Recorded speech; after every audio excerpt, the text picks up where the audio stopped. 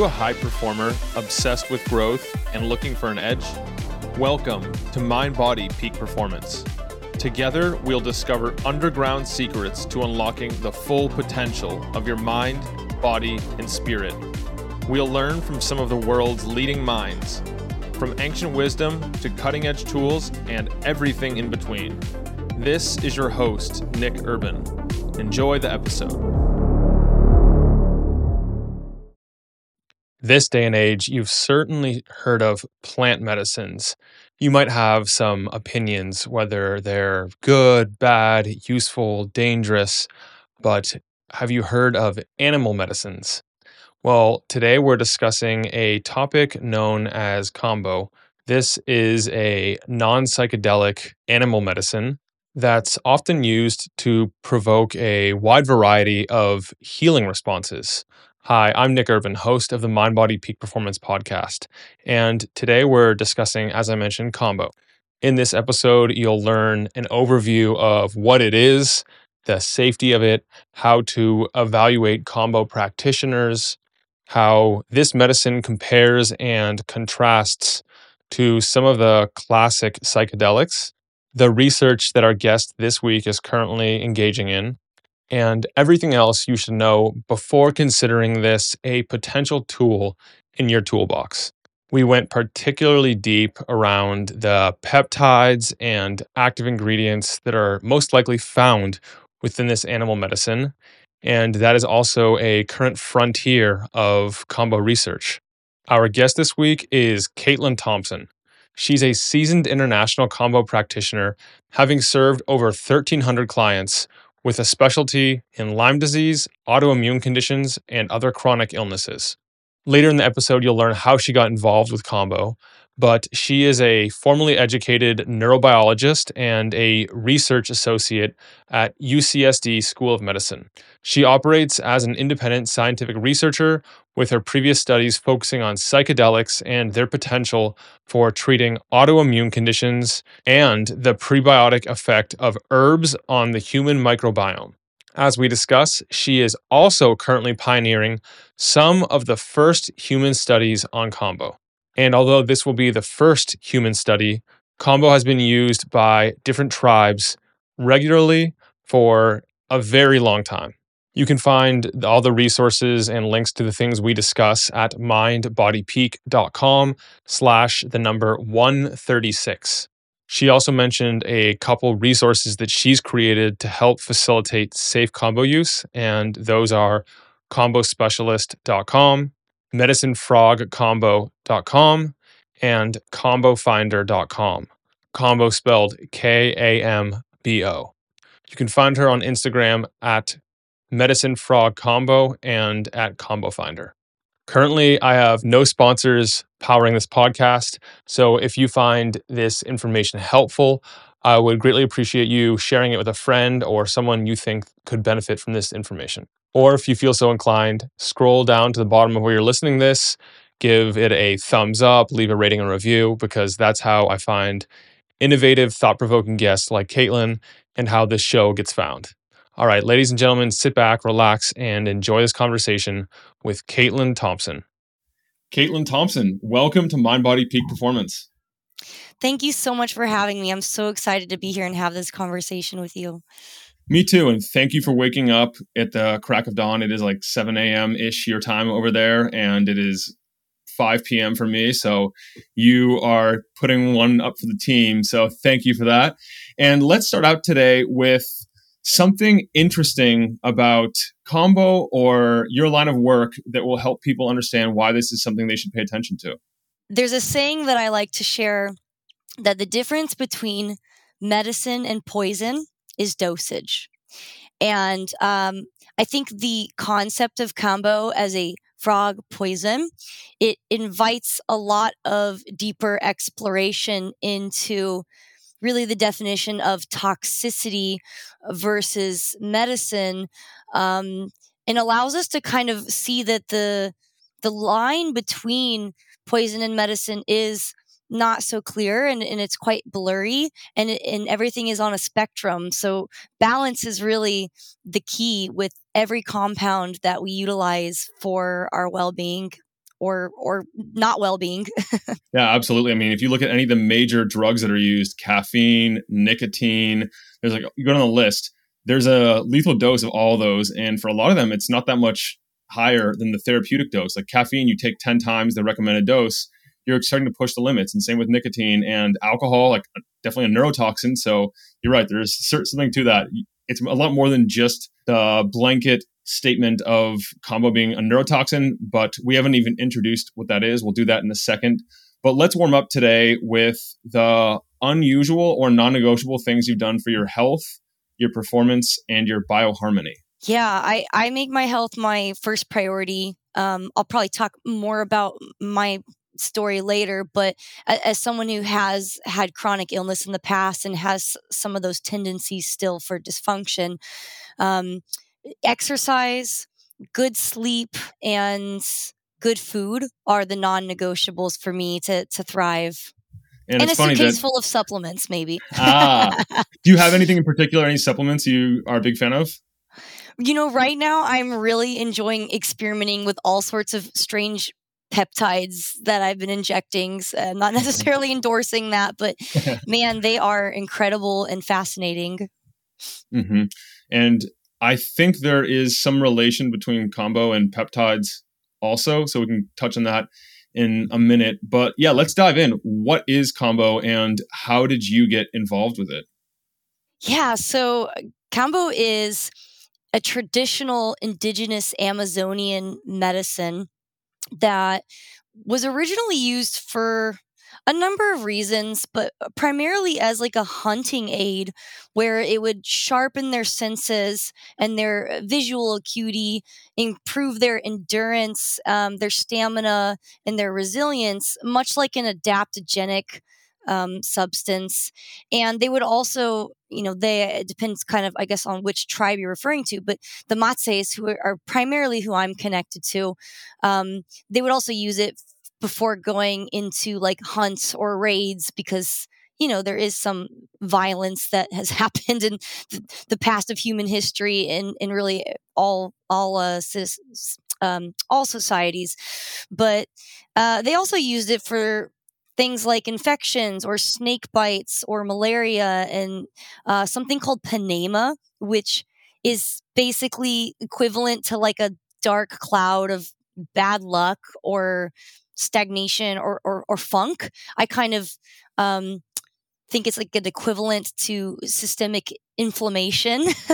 um, and it comes from the skin secretion of a very specific type of tree frog. Now you're like, whoa, that's weird.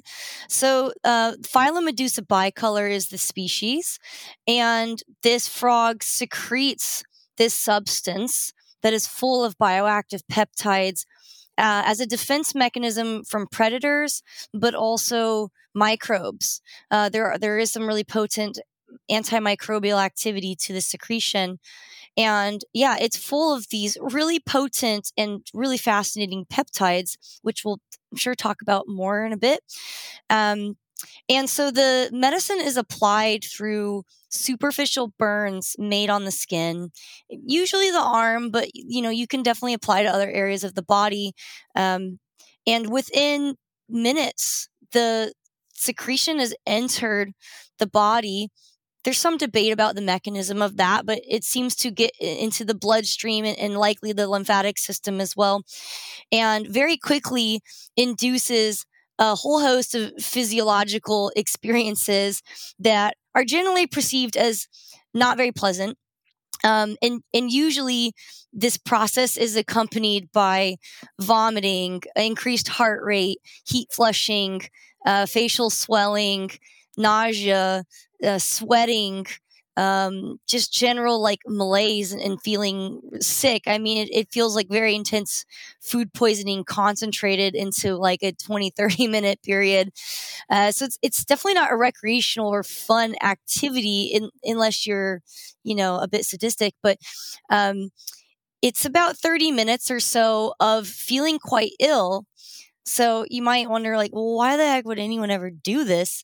There are incredible physical, emotional, and spiritual benefits that people gather from these experiences. And it really is a very holistic medicine, because it's the real bioactivity of the peptides seems to really interface with like the physiological mechanisms that can help facilitate these deeper changes or shifts in the psyche and in the spiritual body, depending on kind of, what your beliefs are. So it really is a deeply fascinating experience and medicine. And one thing that's worth noting, it is not a psychedelic medicine. It is not a hallucinogenic substance. And oftentimes people will confuse Kambo with something called bufo or 5-MeO DMT, which is derived from a toad, and that is very psychedelic. But Kambo comes from a frog, so there is a distinction, and it really is quite unique. And it's hard to describe the experience to someone who has never gone through it, because there's not much that you can compare it to, really. Yeah, I was going to say, by the way you were describing it, I'm not sure that you're selling the physical experience all that well. It doesn't sound very pleasant. It's not. You don't do it necessarily to enjoy the process. It is the gifts that come afterwards. That's where the magic happens. It's the days, weeks, and months after where you notice changes, you notice shifts that are happening, and you notice a lightness. Now, that doesn't mean that you can't have these profound lessons that happen acutely in the experience, but that takes a little bit more participation and someone who already has cultivated an ability to create meaning in ritual, and consciously navigate an experience. But if you're kind of passive and waiting for it to like fix you or do something for you or show you something, you might be disappointed and sitting there waiting for your ayahuasca download or whatever that you think that you're entitled to. So, what are some of the experiences people have in the days, weeks, or even months after that makes it so that they feel it was a good use of their time, energy, and it was worth going through the 30 minutes ish of like intense, I don't want to say suffering, but discomfort? Yeah, I mean, first I want to say there's a variety of ways it can unwind for people, so there's no right or wrong way. But I would say that Kambo is a medicine of transformation and catalyzation. And what that means is it often can be disruptive, which is kind of why we do it, right? It's when we're stuck, when we're in a groove that's not serving us, it takes us and shakes us like a snow globe.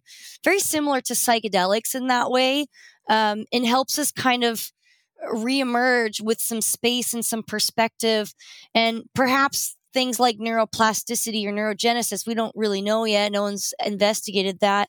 But, on a physical level, usually depending on the health of the person and if they're experiencing something like the Herxheimer effect, really depends. But usually within some time after the session, people will have a sense of like mental clarity and of emotional balance and resilience and centeredness, of groundedness, of well-being. And they just feel like they have more capacity to be neutral when dealing with things like conflicts or challenge. A lot of times people will find the courage to do the things that they know that they've needed to do for a while, but have been avoidant of. So maybe that's transitioning out of a relationship. Maybe that's quitting a job or making a decision to like start a new chapter of your life. So in that way, it can sometimes, I say, bulldoze your cottage to help you build your castle, which that can be a bit dramatic sometimes. Sometimes people are super disoriented. Sometimes like everything just kind of explodes into pieces and then they're like, oh, I have to rebuild my life. So that's on the extreme end of things, psychologically speaking. But also people physically will have like enhanced resilience and endurance, reductions in pain, reductions in various types of symptoms, depending on if they have an ailment or what that ailment is. I've had people who couldn't have a bowel movement by themselves for years suddenly have a natural, normal bowel movement. So I have really seen some like incredible things that happen instantly.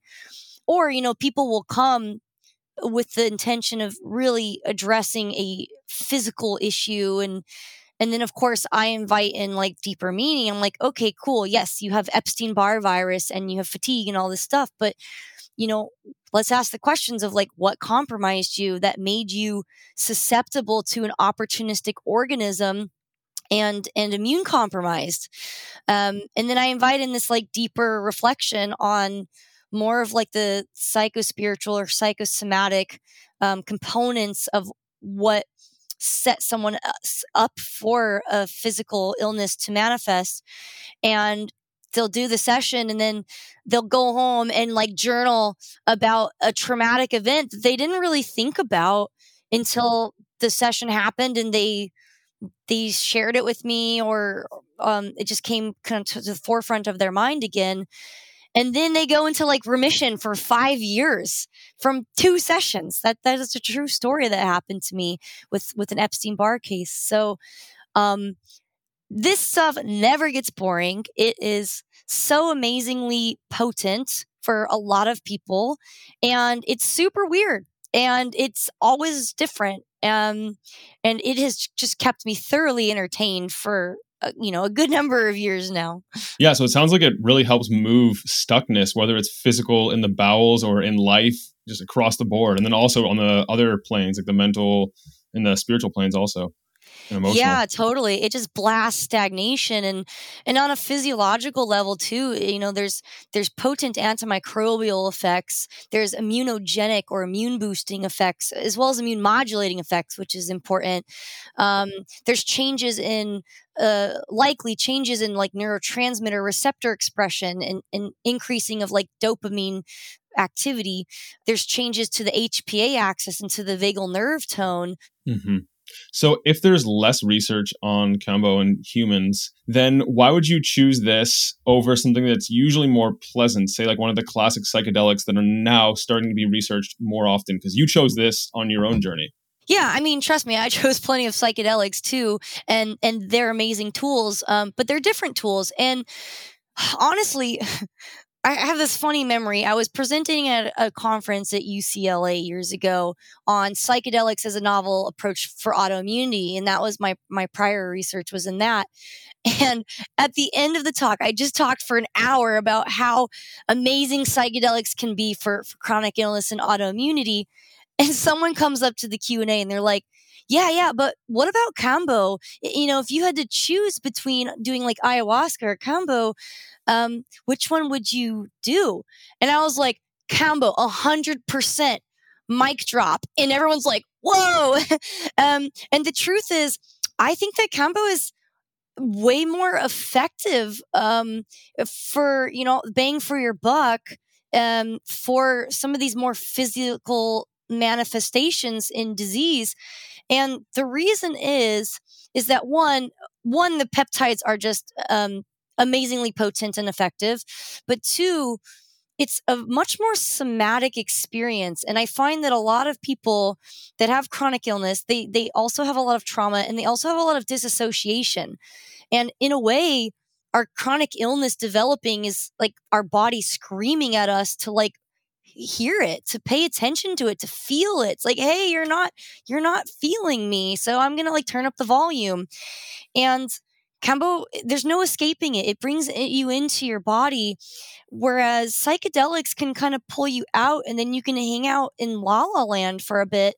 And I do think psychedelics are also valuable for these types of illnesses and psychosomatic things, but sometimes people can bypass by kind of continuing to disassociate and hang out in, outer space. And there's no way of escaping that with Kambo. That's a huge one. And especially even though the people who don't necessarily think they have a capital T trauma, they weren't in a war, they didn't have someone die right next to them. We all have different forms of trauma, and it doesn't have to be a big trauma that it still imprints and nestles in our body somewhere, lodges in our body. And I can see how this would be very helpful as another tool in the toolbox to help with recognize some of those traumas and then work through them, because they don't disappear. They remain until they're addressed.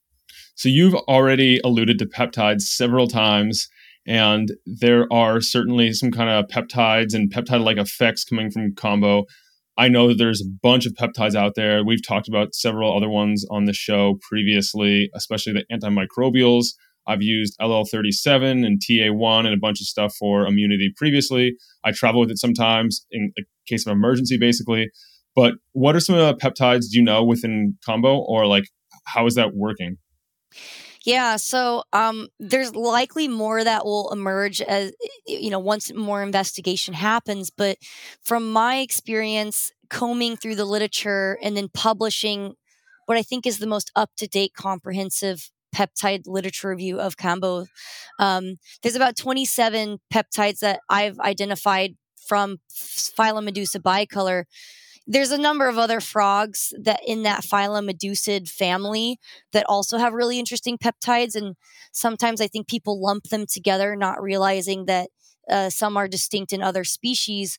But yeah, there's probably around 27 or so different analogs. And within that, there's 8 main peptide families, like categories that they're fitting into. Some of them are opioid peptides, like the deltorphins and the deramorphins, and they have very potent opioid activity and also effects on like vagal nerve tone. They're being explored for like being interventions for like mitigating ischemic damage in stroke or heart attack. Because as I recently learned, opioids in general are like one of the most effective ways of reducing glutamate excitotoxicity, which is the mechanism of ischemic damage. There's also a lot of cardiovascular peptides, so like phylomedeucin and phylokinin, which influence the tachykinin and bradykinin systems, which have a lot of implications that we still don't understand completely, but definitely effects on vasodilation, perhaps permeability of the vasculature. There is this rumor that has become adopted as gospel, unfortunately, that these peptides can induce permeability of the blood-brain barrier. We don't actually know that for sure. No one's really, I've never found any publications on that. The original scientist who kind of categorized these peptides, Vittorio Espremer, he did allude to that. So I don't know if he kind of did some like off the cusp like investigation and then just didn't publish it, or if it was just speculation.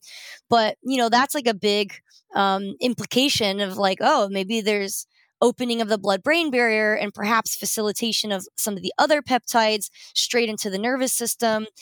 And there's also a lot of gastric juice secretion, smooth muscle contraction, gallbladder contraction, things like that are also induced by some of the peptides. Let's see what else. And then there's like the antimicrobial peptides, the dermaceptins, which are extremely fascinating. And to my knowledge, there's about 12 different analogs of that from phylum Medusa bicolor. And they just decimate pathogens on contact, and very selectively so. So they don't seem to have any cytotoxicity towards mammalian cells or animal cells. And they're not sure entirely why, but it could have something to do with the presence of cholesterol in the phospholipid bilayer of the cell membrane of animal cells, which is obviously different than single-celled organisms. And so it seems to like bind to bacteria, fungi, viruses, protozoa, all sorts of these kind of more simple organisms, and somehow like cause the membrane to just completely collapse on itself. There's some sort of like electrical, it changes like the electrical gradient, which then just decimates the whole organism. So there's no room for like resistance to develop, which is a huge problem with antibiotics, right? And so it is important that we develop novel ways of fighting infectious organisms. And I do think antimicrobial peptides could be one of those developments. So that's a really cool, fascinating aspect of Kambo. And there's also anti-cancerous properties from those same peptides. Some of them act on like the HPA axis and change some of the signaling with like beta endorphins and glucocorticoids and adrenocorticotrophin releasing hormone. Yeah, so there's all these behavioral changes that you see in rats, anti-addictive properties, increases of like social behavior, decreases of like locomotion, and all sorts of really fascinating things. But I will state that a lot of this research, one, isn't being done in humans. It's been done in vitro, like petri dish, or in rats or guinea pigs or even dogs. And it is often one single peptide that they're investigating, and they're likely injecting it. And that is simply not the same as a human being with a spiritual intention in a ceremonial ritual, being burned and having a multitude of peptides go into the system and having a vomiting experience. Like, that's just people like to act like there's so much science on Kambo, but there's not. And even the peptides themselves, there's really not a lot. There's basic mechanisms have been figured out, but that was done in like the 90s and 80s, and there hasn't been much done since. There's been some analogs created and studied and even patented and turned into drugs, but as far as the naturally occurring peptides themselves, there's been very little investigation. And part of that could just be the incentive to investigate something that's not patentable and eligible for drug development is not that interesting, if it's going to cost $2 billion or whatever to push through drug development. Yeah, absolutely. And I mean, it's kind of like with supplements that are isolates versus the full spectrum or like food derived, where it's like there's a synergy, like a bunch of different ingredients work together to exert better effects, oftentimes fewer side effects. And if you just take one thing, you isolate it, say you isolate curcumin out of the turmeric plant, you're getting very targeted effects, but you're also changing the profile drastically. And we don't know, like it tends, like the actual plant, the whole like system tends to work better when you don't do that. And so it's sad to hear that they're just testing individual peptides instead of like the whole combination. Yeah, and even then that was, decades ago, and there's not really much happening now in the biochemical exploration. And it's something I keep trying to push for, but I'm an independent scientist, and so the resources and access to things that I have are really reliant on other institutions to make moves forward. So trust me, I'm so eager to explore so many other facets of this medicine, but it moves at science speed, which is turtle slow. Yeah, well, the current system, the current scientific system, tends to be really good at taking one single thing, isolating one thing, one variable, changing that, manipulating that, and seeing how that affects something. But the sad part is that's rarely how biology or the rest of like the natural world works. Yeah, and that's a big challenge when you're trying to study something like this. It's so complex, and it doesn't really fit into like the neat, clean model of modern research and medical technology. And I mean, I would love to see a paradigm shift happen in the medical field where we can find a way of effectively studying these multi-component and complex substances like plants, like frog secretion or whole foods or whatever. We're making our way there. So I'm impressed. How did you amass all this knowledge about it if there isn't that much research? And you said not that much human research, and that's of course like in peptides in general. I've been looking around at a lot of the top ones, and you'd be surprised how few papers there are in healthy humans. So I'd imagine that if you're looking at Kambo as a whole, there's going to be a very scarce amount of total research and even less in humans. Yeah, well, it's really easy to become an expert at a field that is so small.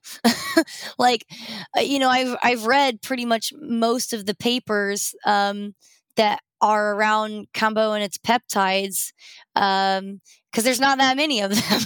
So that's how I know all this stuff. And there is some research on like the mechanistic parts, the biochemistry, but there's very little human research. Like, the only human study that I'm aware of with those peptides, and perhaps there's more, is they did a study with dermorphin, which is one of the opioid peptides, for post-operative pain management, and it outperformed morphine in all of the areas, in pain efficacy, in needs for more medication, in like patient outcome, like it just completely blew it out of the water. And then no more studies, which, doesn't surprise me. You do not want to step on the toes of an opioid producing drug company. But I'm like, okay. And then I think there's been some exploration in cerulin, which it's hard to know if there's phylocerulin or cerulin or a mix of both, because they're perhaps indistinguishable on like assays and stuff. So it's hard to really tell what you're actually encountering in the secretion. But there's been some looks at cerulin as an antipsychotic in schizophrenics, especially when combined with other atypical antipsychotic drugs. But yeah, it's like a desert. So you could throw a rock anywhere in this field and you'll be landing on something novel. And I really saw that, like, dude, we gotta like start studying this in humans in the way that humans are taking it. Humans aren't injecting one peptide at a time with this stuff. And so, luckily, I had the support to move forward with really like creating the first human study on Kambo, and we're just about wrapped up with the enrollment. So if there's anyone listening, I need 2 more subjects. I'm over it. I want to like move on with the data collection and analysis. But yeah, I think it is the first prospective human study with looking at Kambo in a ritualistic context. And, it's a simple study. You have to start somewhere, but it's a psychometric outcome investigation. So it involves surveys, about mood and mindfulness and emotional well-being and pain and fatigue and things like that. In particular, we've been interested in looking at people with chronic illness, especially Lyme disease or other autoimmune conditions. So yeah, so far we have some preliminary results, which are really cool. And probably the most surprising thing that we're seeing so far is that there has been a substantial and sustained reduction in depression symptoms. So it just goes like whoop, like immediately after doing 3 sessions within a 30 days. That's like the general protocol window. And people's depression scores are just like dropping. And then 3 months later, when we follow up with the same scales, not only have their depression scores stayed low, they actually continue to drop slightly. So that's really fascinating, and wasn't really kind of part of my hypothesis, but I guess I didn't have a hypothesis. I was just kind of exploring. And then another thing that's kind of emerging, which really aligns with my experience as a practitioner, is that having more time in between sessions seems to be associated with better outcomes. And that makes sense because there's more time to integrate and there's less brutality. Some people are doing 3 days in a row, and then other people are spacing them out like 3 weeks, or a week in between.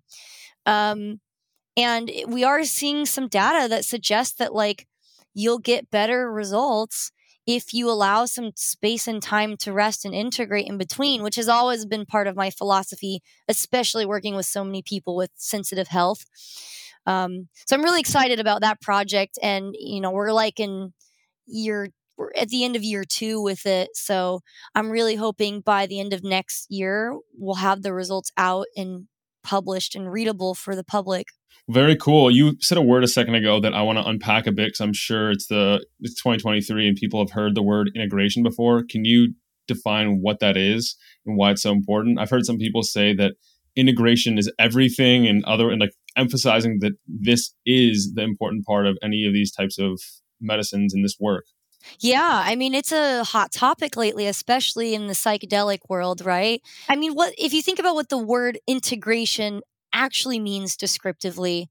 It's when you're able to weave, when something is able to become a part of something else, right, in a cohesive way. And it's really when you're able to weave in an experience or a lesson or a release or shift or whatever you want to call it, when you're able to incorporate that into your version of yourself and your life and your lifestyle and your habits and the way you move through the world, that's what integration is. And that's why it's so important. Because think about, if you have this profound experience on ayahuasca or DMT or Kambo or whatever, but you don't integrate it into a new version of who you are, did you change? Was there actually an upgrade to your software, right? And if not, well, then what was the point? Was it just a cool and interesting experience? That's fine, and there's nothing wrong with that. But ideally, we can get more from these experiences than just, oh, that was weird, and I don't need to do that again. Because especially something as unpleasant as Kambo, like you better have a reason to do that. Like, you better get something out of it. And that is largely up to the person and the practitioner to some extent. It's our job as a practitioner to guide people into being able to have the tools and the context to create meaning from their experience. But it really is up to the participant. And that is also why ritual is so important and ceremony element is important, even though it's not traditional. In the jungle, they don't do any ceremony. You just sit on a log and they just laugh at you while you puke all over yourself. And it's very casual there. And so that is a Western adaptation, is adding the element of like this neo-spiritual container, which I actually think is amazing. And I think it is an innovative way of working with this medicine where we then can actually get more benefit from it. So I'm all for it. I'm not a dogmatic traditionalist at all. The only dogma I subscribe to is do no harm. That's the only thing I think we all need to be united on, is let's not hurt people. It's ultimately up to you what your experience means. And, like I said, a lot of the gifts of Kambo are the days, weeks, and months after the experience when you notice you're relating to yourself, to your life, to your loved ones differently. And Kambo is there to support you and giving you the courage to then enact changes. But if you don't change, if you don't integrate these thoughts and ideas and perspectives about how you can make your life better, it won't matter. So doing the work itself, though, you mentioned the benefits accrue over time. They take some time, like days, weeks, months, to really present themselves. And I'm assuming carving out some time to reflect and to process everything that's happening, whether it's on a daily basis or a weekly basis, just having that time set aside, maybe even journaling beforehand and after, and comparing, contrasting the experience and personality shifts you're noticing, relational shifts you're noticing. Like, what is the actual practice of integrating? Yeah, that's going to be different for each person. And of course, integration coaches, I'm sure, will have their own opinions on that. But yeah, there's a number of tools. Journaling can be one of them. Talking with a therapist can be one of them, or an integration coach, or spending time outside in nature alone. Going camping by yourself could be an integration, or just laying in bed and staring at the wall, playing music, like whatever does it for you. Personally, I created like a intention and integration workbook. And if anybody wants to use it, it's free on my website on medicinefrogkambo.com. And so I have some exercises that people can fill out and go through prior to their session, which I would say that preparation and intention is as important for integration as the post ceremony stuff, because it helps you have context when you go into the ceremony, which then you're not scrambling to figure out like, oh, what does that all mean? Because you already knew what you were going to make it mean. So you can go through those exercises to get clear on your intention and to be able to articulate with clarity why the heck you're putting yourself through that experience, and therefore why do you want to get the most out of it. And then there's exercises that people can do afterwards as well. And a lot of times it's like prompting them with certain questions for reflection of like, there's some acute immediately after the experience questions of like, how did I show up in the experience itself? Was I resistant? What could I have done better? What did I do really well? What thoughts was I feeling in the midst of it? What was coming up for me when I was done and laying down in that like kind of blissful, glowy phase? And then there's exercises that people can fill out like a week later or days later that are then more about like, how have I been feeling? What have I noticed is different? How am I behaving that's different? Did I set a goal for myself? Did I stick to that goal? Why or why not? And giving them the framework to like really participate and create a plan and ask themselves questions that they might not think to ask themselves. But then you can have these like insights of like, oh, yeah, actually, I haven't been pissed at my boyfriend this week or whatever it might be. But sometimes these things are so unconscious that we can just breeze past them. Yeah, that's why it's really helpful to have some kind of guide or reference to help you like notice the little things that otherwise seem normal until it wears off or you reflect on the way you were before your experience, and then can you see the difference. Yeah, and there's plenty of people that come and they do Kambo and they're like, I don't get it. I don't know. I felt sick and then I felt fine and then I don't, my life's the same. And I find that those people are quite detached from themselves, and they're also usually the people that wanted the Kambo to come in and fix them. They're still having this narrative that like it's an external thing that's going to fix me and guide me, and therefore they show up in a really passive way. And so when they come out of the experience, they don't get anywhere because they haven't realized that they're the one driving the ship. You have to decide where you're going to go with your thoughts and your actions. And Kambo's there just to like put rocket fuel underneath your ass to like give you the fuerte to be like, yeah, I can do this. And this the spaciousness from like the grooves of your patterning. But that's really all it does is disrupt your patterning long enough that you can see things from a different angle. But then ultimately, you're the one that's got to like decide, hey, I need to stop doing this behavior, or I need to stop self-sabotaging, or I need to stop having these negative self thoughts or whatever. Do you know how it affects your like neurochemistry and also like your, I guess, electromagnetoneurochemistry? You mean like QEEG type of stuff? Yeah, like what it's doing to your mind and your conscious and your subconscious and your neurotransmitters. Like, do you know what it's affecting there? Sparsely. I mean, I definitely have speculation. I definitely think there's an augmentation of dopamine activity after Kambo, whether that's due to actual production of dopamine or increased receptor expression or even increased sensitivity of dopamine receptors. Who knows? But I have noticed definitely doing Kambo before a psychedelic really like enhances the psychoactive nature of it. And I would say just the psychoactive nature of your own brain after Kambo is like colors are brighter, things are a little more trippy, like you're still clear and cognizant, but the world just feels a little brighter. I do know of a friend of mine that has worked with some people doing QEEG investigation, and he kind of alluded to that they're finding some increased alpha wave activity. I don't know necessarily in what part of the brain or what the implications of that are. I know alpha wave activity in the brain can be associated with, states of focus and flow and meditation.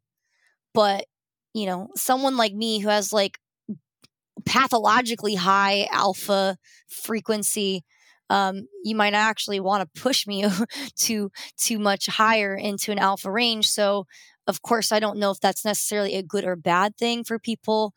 Yeah. Well, what I find cool is you've described some mechanisms so far in which it seems to be modulating the body, like bringing down levels if they're too high and bringing them up if they're too low, such as with the immune system. Yeah, I find that Kambo seems to really hit these critical balancing points or like centers in the physiology that their whole thing is like about restoring feedback and regulation and modulation, which I think is the critical thing that's missing from a lot of conventional medical technology, where you're kind of just pushing things one direction or the other and then trying to like find the balance. And then in the meantime, you're screwing around with people's chemistry and psychology until you find that more or less balanced area.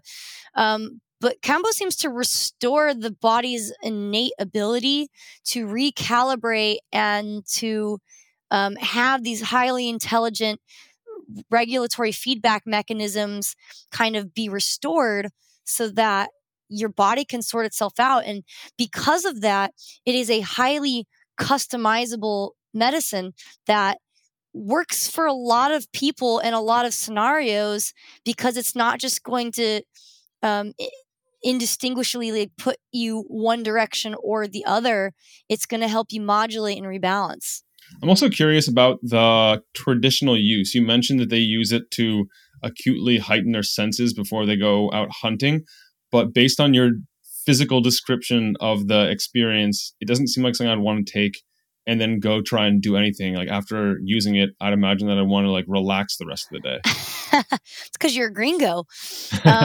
Well, I mean, it's very important to acknowledge that we cannot really truly compare what's appropriate for an indigenous person and their lifestyle and their genetics to what a Westerner should do. And, I see a lot of people think that there is superiority around traditional practices or values. And, it's important to acknowledge and to respect the origins of this medicine for sure, and to be in right relationship with the indigenous and with the frog itself. However, a lot of traditional practices are not appropriate for Westerners and the things that we deal with. And so the Matses, they start taking this medicine when they're babies. It's part of their life from an early age, 2 or 3 years old, if not earlier. And they regularly engage with it up to 20 times a month. So for them, their chemistry and their relationship with it is so different than some person from a neo-spiritual community that's doing Kambo to, deal with their trauma or whatever. That's not why they use it. And they're also not going to need the same recovery time as a normal person who's done Kambo once in their 40s or whatever, because their body really knows the substance. And who knows, maybe they lay down for a bit after and then go on the hunt. I don't know if they like do it immediately. Admittedly, I have never gone on a hunt with them right after, because I don't know how much they need to do that. Now they grow bananas and cassava and stuff like that. They definitely still eat bush meat for sure, though. I've eaten monkey with them and sloth, which was exciting. Things are changing, even in the traditional settings. So I don't know how much of their original practices with Kambo will stay alive as the modern world changes.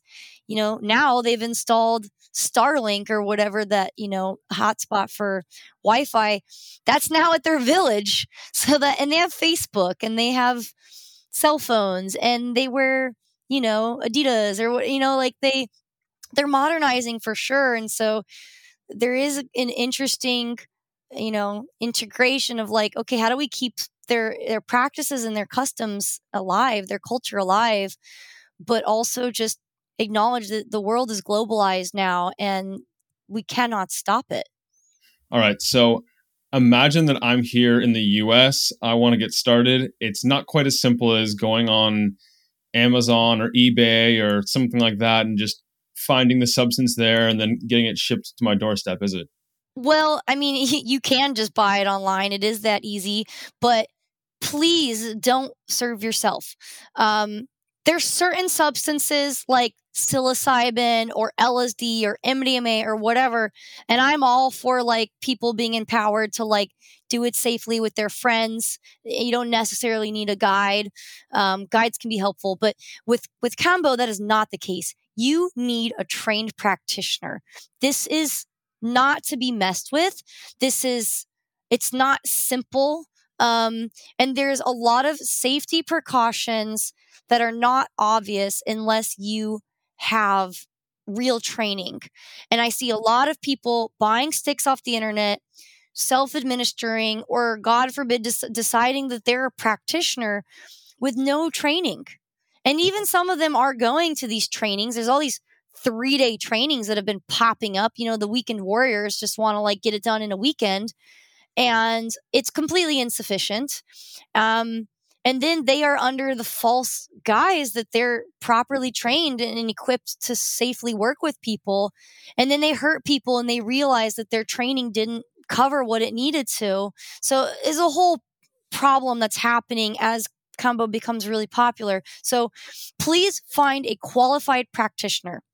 And there's a number of ways that you can and should screen your practitioner because they're not all created equal. And like I said, there's all these rogue practitioners that are self-proclaimed or they've gone through laughably insufficient training programs and they lack the experience or even like medical understanding to really know what they're dealing with and to know what precautions need to be taken to mitigate most of the risks that can happen. And they're quite simple ways to mitigate those risks. So ask your practitioner questions about where did they receive their training? How experienced are they? What was their journey with this medicine? What safety protocols do they have in place? Do they do a test point or safety point? Do they screen you for contraindications?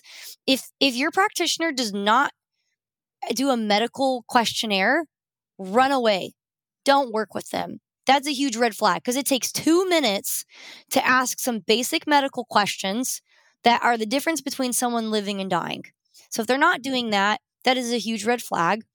Ask them what their protocols are for avoiding hyponatremia, which is basically water toxicity and electrolyte disturbance. That's the main problem with Kambo. It doesn't have so much to do with Kambo being toxic, because it's not toxic, actually. The peptides are not toxic. But the water is toxic sometimes, especially if people are on these no salt dietas because they either think that all Amazonian medicines require a diet or they're mixing ayahuasca and Kambo in close proximity, which I don't advise, and they're abstaining from salt. So you can get into trouble there. So ask them what their protocols are around water drinking and hyponatremia. Ask them what their protocols are around fainting or assisting people to the bathroom.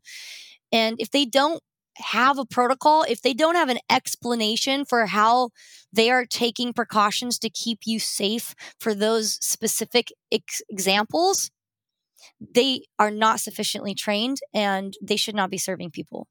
Those are good to know. And I'm sure you have a guide of some sorts, which I will put in the show notes for this episode. Yeah, I'll definitely send you a link to a whole like article that I wrote about like how to choose a practitioner and what questions to ask. And if you are looking for a practitioner, I created a practitioner directory site called kambofinder.com. Admittedly, it's quite buggy and it is the bane of my existence. And it's hopefully not broken at the moment. But you can search for a practitioner or a training or even Kambo supplier in your area. that, and you can filter people by their qualifications. You can see their certifications. You can see what other expertises they have, how long they've been practicing. You can see reviews written by people that have sat with them. So that's a good resource as well if you are looking for someone in your area that can provide to you. Oh, that's perfect. That is really good to know. Thanks for sharing that and creating it. Can you walk us through a quick, like, end to end, like start to finish experience? Like, what is this? 'Cause you mentioned water just now, and I know what that is because I have a number of friends that have used Kambo, but I'm not sure if we discussed that all in this episode. Yeah, so typically a practice that has evolved in the West is to imbibe a large amount of water prior to the application of Kambo. And that's not necessarily done in the indigenous communities. Um, but that doesn't mean that it's not a good thing to do. However, there are risks that come with that water consumption. And so there's something called hyponatremia that can happen, which is really um, an electrolyte disturbance that happens either when there's like a low level of salt or electrolyte intake and or an excessive amount of water that's being taken in. And this can happen if people are sweating and like dehydrated and losing salt, but then drinking a bunch of water that doesn't have minerals or electrolytes in it. Or it could happen from like using the sauna or prolonged fasting or avoiding salt because of like an ayahuasca prep diet. And it's really bad, and it's potentially fatal because your cells will swell with water because they're trying to like regulate the gradient between the salt inside and outside of the cell, and they'll actually burst. And so that happens in like your heart cells and your brain cells, and it can kill people. So it's very serious, and it is really the primary thing that hurts people when it comes to Kambo. So how do you avoid it? Well, it's quite simple. You take precautions and you can supplement with electrolytes. You can identify people who are going to be at increased risk of electrolyte disturbance. For example, people on certain medications or that have certain health conditions where maybe there's a nutritional malabsorption because the gut is not very effective, or they have Lyme disease or something like that. And you can have very strict protocols around the quantity of water that people drink. I still think there's benefit to drinking water as it lubricates the purgative process and it can dilute the caustic effects of the bile because that can damage your like esophageal tissue if it's like super concentrated. But I kind of limit like my clients' water intake to about 1.5 liters initially, and then no more than a liter during the experience. And I'm also monitoring how much is coming out versus going in. Sometimes I will cut someone off and say, okay, no more water because you don't need a whole gallon of water. And so a lot of practitioners just don't know this. And they're like, yeah, as more water is better. And they literally force people to drink a set amount of water, sometimes like 3 or 4 liters. And that's dangerous because the water alone kills people. So really, you don't need a lot. A liter, 1.5 liters. I think that's a happy medium between having plenty to like fill your stomach, but then not going into like dangerous territory necessarily. And also being trained and knowing what to look for if the signs of hyponatremia do emerge, and not hesitating to get that person to a hospital so that they can get an IV to titrate their blood chemistry appropriately. Yeah, and that's just like the part of like leading up to the experience itself. And with a skilled practitioner, it shouldn't be a problem. They should already be trained in this.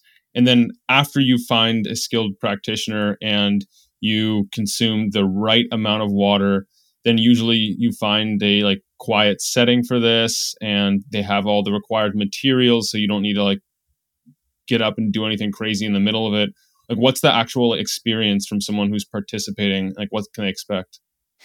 Well, that's going to be very different for each practitioner because it is like an artistic expression of every person's unique way of working with Kambo. So for my ceremonies, I mean, I have a whole ritualistic container, and I start my ceremonies with, chatting with people and getting an understanding of their intention, and then debriefing them on the process so they have full informed consent of anything that can happen, which is important. And then we open with a prayer, and then I do rape, which is a tobacco snuff, and then I do sananga, which are botanical eye drops, prior to the Kambo. And I do that to kind of help people ease into the ceremonial setting, and to also help them cultivate skills and ideas that are going to help them be applied to moving through the Kambo experience more gracefully. So it's like an hour before people are actually doing the Kambo, by the time they come to my house. And then during the actual Kambo experience, of course, everything's provided. There's cushions and pillows and blankets and buckets and tissues. And, I have those interlocking foam mats. So everything is like really soft. So if someone were to faint and, their head hits my ground, it's cushioned and they're safe. There's no sharp objects in the space where someone can hit their head. There's artwork. So like the whole setting is very intentionally curated. And then I'm singing for them the entire time. I'm playing music. I'm playing instruments. I'm reminding them of their intention. I'm checking in with them. I'm monitoring them. I'm encouraging them. And it's like a very delicate dance of like making sure that they feel that you are present with them the whole time, but not crowding them. Sometimes I see practitioners like in their space, hands on them, touching them every 2 minutes. Okay, how are you doing? Like, what's going on? And it's like, just let them be. And that's why I like music, is because it's a way of like not interrupting their process, but telling them, showing them that you're present, you're paying attention, and you're engaged in the space with them. But they're still learning that like, oh no, I'm the hero of my own story. This person's not healing me. They're just supporting me. And that's really important, because sometimes both practitioners and participants get wrapped up in this idea that like this person is healing them. And that can be very dangerous, right? And then there's a lot of ego that can come with that, and power dynamics, and also disempowerment. So my whole ethos is like, how do I create a container where my client comes back to realizing that they are the medicine, that they are in charge, that they are autonomous, and they are the powerful force behind their own healing. And I'm just there to like remind them. But then when you're actually applying the medicine, you take a tool and you heat it up and you apply the medicine to the tool and then apply it to their arm. Is that how it works? Oh yeah. So like practically speaking, so I use something called Tamishi vine, and it's basically a wooden stick, and you light it on fire and it has like a little cherry burn, and then you just burn someone. It's like a quick, like drunk person with a cigarette at a concert, and then you open up that burn to reveal like the lymphatic layer underneath. And you the medicine will often come on like a bamboo stick, and it's this dried secretion that is like very crystalline. So you have to reconstitute it with water, unless you're getting fresh off the frog, of course. And so you'll add water. Some people use saliva. I think it's okay to evolve past that. The reason they use saliva in the jungle is they don't have access to clean water. Probably the same reason that they don't drink water. And then you use a knife or some sort of tool to like reconstitute it, and you get these little frog boogers, and then you form little blobs, and then you apply them to this open burn. And the burn's not like bleeding or anything. It's just like a shiny little white blister. And you apply it, and then within a minute, it's happening. Party's on. It's very, very fast, and it can be. You can feel a bit of a panic. You're like, oh, this is fast, and this doesn't feel okay. But once you learn, like, oh no, this is just how it feels, then you can trust it a bit more and relax and not be like contracted or braced. But the first session, people are like, what the hell did I just sign up for? Why am I doing this? And there's not a lot of work that happens in the first session. Sometimes for people, if they're really good at that, but it's more like they're just figuring out what the hell they have just stepped into. And then once the shock wears off, the second, third, and continuing sessions is where more of the like conscious, intentional work happens for a lot of people. Yeah, just last weekend, someone was describing their experience to me, and he mentioned that he could feel like the sensation traveling through his arm and then through his body and then up his neck into his head and then down. And then he started feeling like nauseous only after the sensation started coming down from the top of his head. But it's just interesting to hear like that's what the sensation was like for him. Yeah, like I said, it really is like a embodiment mindfulness tool, because the sensations are so potent and so bizarre that they really force you to tune into feeling. And if you're not used to that, that can be a rude awakening. Yeah. Is there such thing as like a standard dose? Like, how do you know how much to apply? Yeah, so I dose very conservatively, and that's what I teach my students as well, because really you do have to customize the dosage. For one, each batch of medicine you get is completely unique. Just like you and I, these frogs have completely different chemistry, and we don't even really know how consistent their peptide composition is between frogs. It's something we're trying to figure out at UCSD, except it's taking forever to get a DNA sample because I just refuse to kill a frog. And also our unique biochemistry, it makes it like completely unstandardizable. So even like one day to the next, our sensitivity is going to be different based on what we ate or how we felt or how good our circulation is or where's our blood pressure or whatever. And so most importantly though is that when someone is receiving Kambo for the first time, they should be administered a test point. There's no reason not to do this. You just put that first point on and you are monitoring for not only like rare adverse effects, which I've really kind of never seen on a test point, to be honest, but in case there is one, you can see that like something is not right, and it is quite reversible. So if something's not right, you can wipe it off, and the amount of peptides that have entered the system can be rapidly degraded and hopefully avoid having like an event.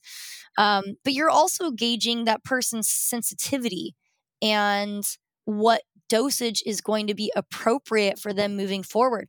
And it's not based on body weight, it's not based on sensitivity to other drugs, it's not based on health or fitness. It is so unpredictable, and that's why it is so critical to do a test point with people until they have experience with the medicine that allows them to have an idea of their sensitivity. And also the point location is going to make a big difference. Putting medicine on someone's ankle is going to be a very different experience than putting medicine on the back of somebody's neck or on their chest. So you have to account for that as well when choosing dosage, but also the person's intention and what do they need. If somebody has Lyme disease and they are like critically ill and they have like super bad fatigue and pain, you do not want to slam them into the ground. You can hurt them. And I do know of people who have had chronic illness who got worse after doing Kambo, not with me, but with other providers, because they were dosed in a way that was like brutal, and they were not held in a safe space where they actually felt safe enough to vomit, which is a whole thing. And so there is a whole thing around like, well, if someone doesn't vomit, but they really need to, but they're psychologically holding, then they can reabsorb a lot of toxins that have just been kind of secreted into the gut, and then they get recirculated, and then that can cause problems too.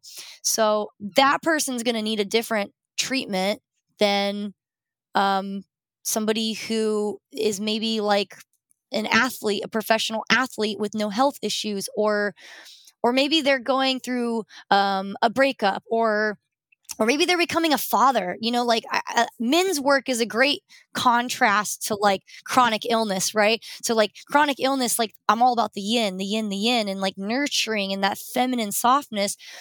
But then there's like rites of passage or men's work or whatever, where like you draw in that warrior energy, and it is totally appropriate to have more of a yang, like masculine kind of hardcore approach. So it really just depends on like why and what the goal is. What is that person's unique sensitivity, and what type of experience is going to serve them? Because if they're a traumatized being with a tendency to contract, they probably don't need a traumatic Kambo experience to help them. That's just going to perpetuate bracing against life. And that is not what they need. They need to learn how to like induce a parasympathetic safety response in order to heal that trauma. Well, Caitlin, we're going to start to wind this one down. If people want to work with you, I don't know if that's possible remotely, or if they happen to be in Bali, they can work with you in person, or they want to just check out your work. How can they go about that? Yeah, I have a number of websites for different things, so feel free to visit all of them. I have some resources on medicinefrogkambo.com, such as the Intention and Integration Guide. So that's free for you to use, or if you're a practitioner, feel free to share it with your clients as a tool. And then I also have some articles on both that website and kambospecialist.com and Kambo Finder. So, I mean, really just check them all out because I have tons of resources on all of them. Kambo Finder is great if you're looking for a practitioner in your area. There's also some videos on there about safety and how to choose practitioner. There's a bunch of different videos on there. There's also a vault on Kambo Finder, which you can also access through my other sites. That is like a compilation of studies that I have linked with the name of the study and such like that. And then there's a link to Sci-Hub. If you guys don't know about Sci-Hub, it's fantastic. It's like this rebellious Russian chick who felt that everybody deserved access to reading scientific papers for free. And so she has created this like sneaky, shifty website where you can put in the DOI of any paper that you want to read, and it'll pull up that full text paper. And so I kind of explain how to use it so that you can read all the full text papers. And I have legit published research because of that tool. So I am so grateful for it. And also on Medicine Frog Kambo, you can read a little bit more about some of my previous publications and studies and papers that I've published on Kambo, and a little bit about the current study that's going on. And just check all those sites out: kambospecialist.com, medicinefrogkambo.com, Kambo Finder. And then I also have information about practitioner training on Kambo Specialist. So if you are feeling the call to step into being of service, or if you're already a practitioner and you want some more specialty training, I have a Lyme and autoimmune course. And we'll soon to have an advanced online only training for people that have already gone through some sort of basic in-person training, but want to fill in some of the gaps from their training and just advance their knowledge. So yeah, there's a lot of offerings. Feel free to poke around. Awesome. Thanks for creating those. And I will put links to everything we've mentioned so far in the show notes for this episode. And I have one more question for you before we wrap this one up. If there was a worldwide burning of the books and all knowledge on earth is lost, but you get to save the works of 3 teachers, and these teachers can be any form of knowledge, entertainment, whatever you want, who would you choose and why? There's not a specific author necessarily, but like the Tibetan Book of the Dead, the wisdom in traditional Buddhism, it would be such a devastation to have that lost. So definitely that's something that I think should be preserved in this scenario. I think also maybe so Vittorio Espremer, the Italian biochemist who was the original scientist who kind of isolated all these Kambo peptides, he was much more than that. He was a very mystical scientist, very similar to Albert Hoffman. He reminds me of him. And he actually was the guy who discovered serotonin. He discovered it in the gut first, called enteramine.